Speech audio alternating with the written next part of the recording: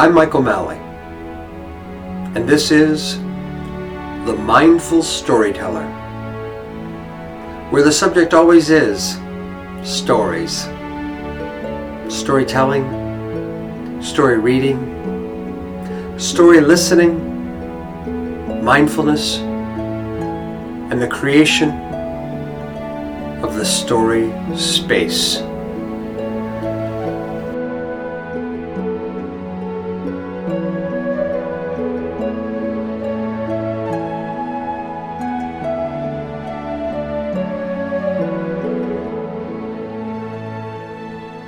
Welcome to another episode of The Mindful Storyteller. And I'm Michael R. Malley. And I'm Ollie Wren Erickson Malley. And today we'll be talking about listening, imagination, and we begin with a John O'Donohue quote. John O'Donohue, an Irishman. He was most famous, I think, probably for his book Anam Cara, but we'll be sharing a quote from his book Eternal Echoes today. And as always, we have the mindfulness bell. So when you hear the bell, it's just an invitation to enjoy the sound of the bell. It's an invitation to presence. It's an invitation to mindfulness. So we'll use the bell to, as we break into the different sections of our program today. And we'll have the bell and the quote, and then another bell, and I'll read the blog entry for today. Another bell, we'll have a short discussion, and then finally one more bell before Ollie shares the closing suggestions. Here's the bell.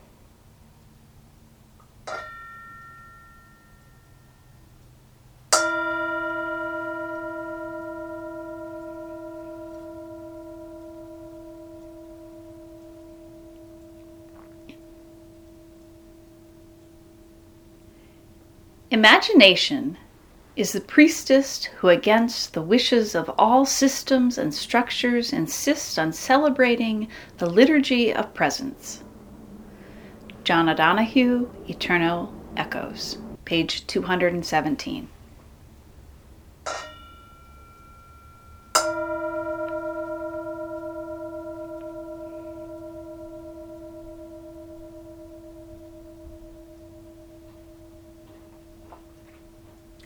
We may think of the dreamy storyteller as anything but present, but are they? As a teller of tales, I spend much more time listening for story than I do in the telling of story. Listening takes place in boundless spheres. Of course, we hear story in the books and articles we choose to read, and in the films and shows we choose to watch. We also hear story in the conversations that we are privy to.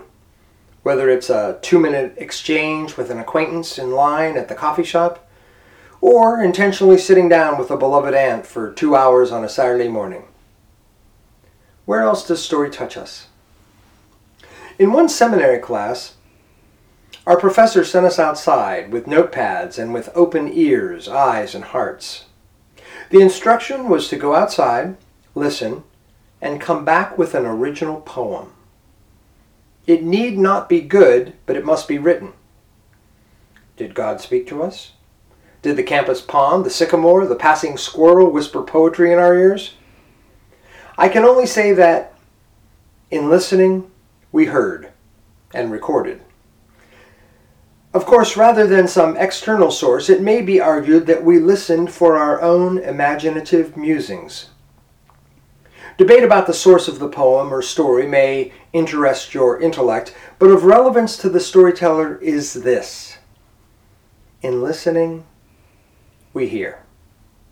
And listening requires presence. Every storyteller I have met is a mammal, and mammals tend to enjoy being outdoors. There's lots going on outdoors. Temperatures vary. Winds pick up or slow down. Birds are singing or silent or absent. The variety of species of insect within a mile radius of you right now is mind-blowing. Storytellers, like most mammals, are very curious creatures. They listen for story.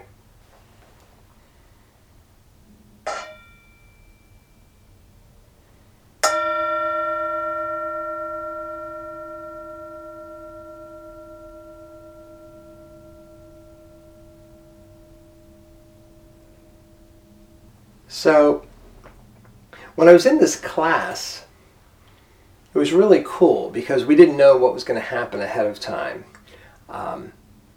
And the professor, Dr. Tim Van Meter, he basically told us to just go out somewhere. There might have been instructions to write haiku. I don't recall. But what was neat was I went and I found a place to sit, and beautiful campus, Methodist Theological School in Ohio, MTSO, in Delaware, Ohio. And I saw other students. We all just kind of spread out in silence and found a place to sit. Whether somebody sat by a tree or just sat on a park bench or sat near the pond on campus. And everybody just sort of opened up to listen and to hear. And we've done similar stuff. We homeschool our kiddos, and we've done, for years, we've done writing program with children where we've had other students come in, and we've done that here too, where we'll have children go around and kind of spread out and write.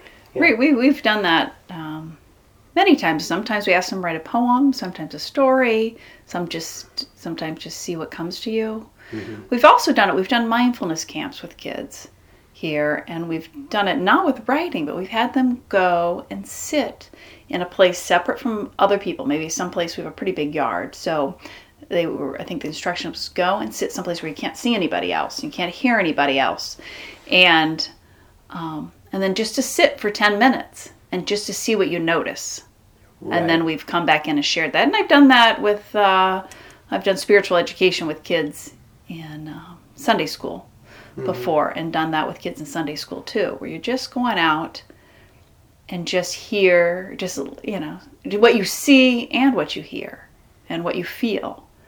Oh, just being out there. Nice. Yeah. What are you experiencing with your feelings as well in that space, right? Right. And I think it's kind of the other side of storytelling. It's the listening side, right? And we'll talk in other episodes and we've mentioned this even in some of the episodes that have already aired about opportunities we've created in our lives for deep listening.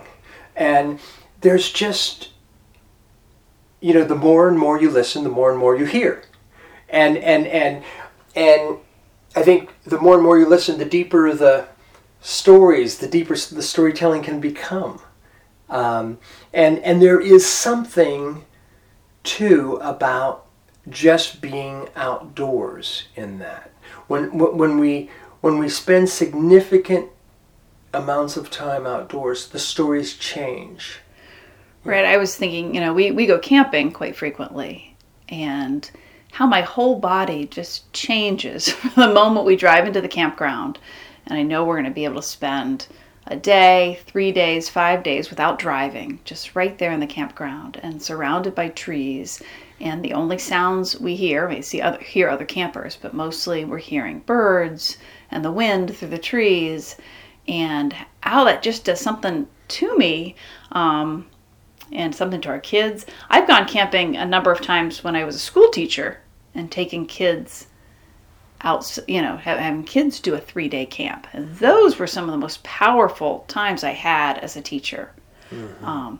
Just being outside for that many days, and kids that had a hard time in the classroom really did not have a hard time at the campground. It was completely amazing. And I think we just spend so much time inside these days. You can see it driving through any neighborhood, that there's not that many people outside, that just being outside and being able to hear the sounds of nature, and even if you're in a city, being able to hear the sounds of the city, but feeling the wind on your face, feeling the coolness or the hotness, not feeling completely comfortable. That I don't know, that brings a different kind of power to you, to your listening and other parts of your life. I Well, think it just... yeah, it brings a power and it brings presence, right? And there's something too that with that, it allows the imagination. You know, we all know, well, imagination, my gosh, if there's something that's important for storytelling and story listening, it's imagination. And so often the imagining is done for us, right? Whether it's a film we see or even a book we read, and certainly with all the devices and smartphones and all the rest, where we're just sort of bombarded. And here there's something internal. There's something that's allowed to unfold or even outfold. You know, like in this seminary class, everyone went and sat in these different places, and then they come back. And we shared. And it was just a small seminar class, few 5, 6, 7 people in the class. But it was so beautiful. The poems, the words that just emerged out of each person. And somehow the space, the outdoors, the silence, the open ears, the open eyes, the open hearts, it created the space for, in that case, poem, but another time might be story to manifest. Yeah. I will invite the bell to sound, and Ollie will share some closing suggestions. We hope you enjoyed this episode of The Mindful Storyteller, and we hope you enjoy the sound of the bell.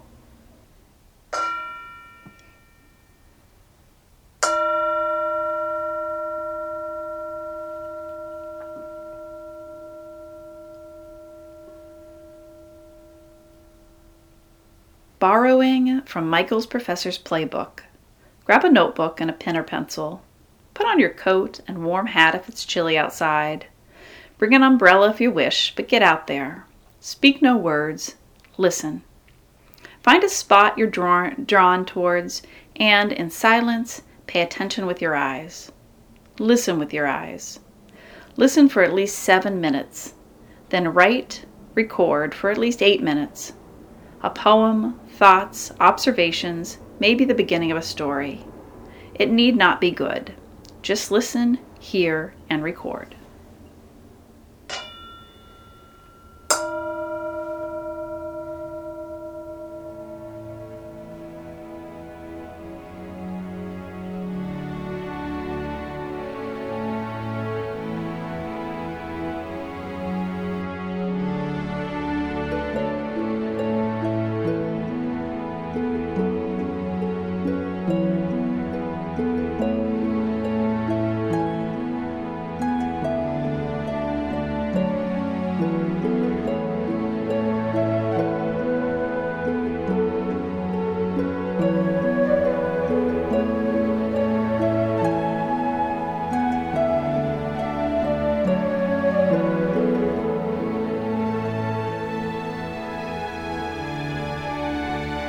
I'm Michael Malley, and you've been listening to The Mindful Storyteller.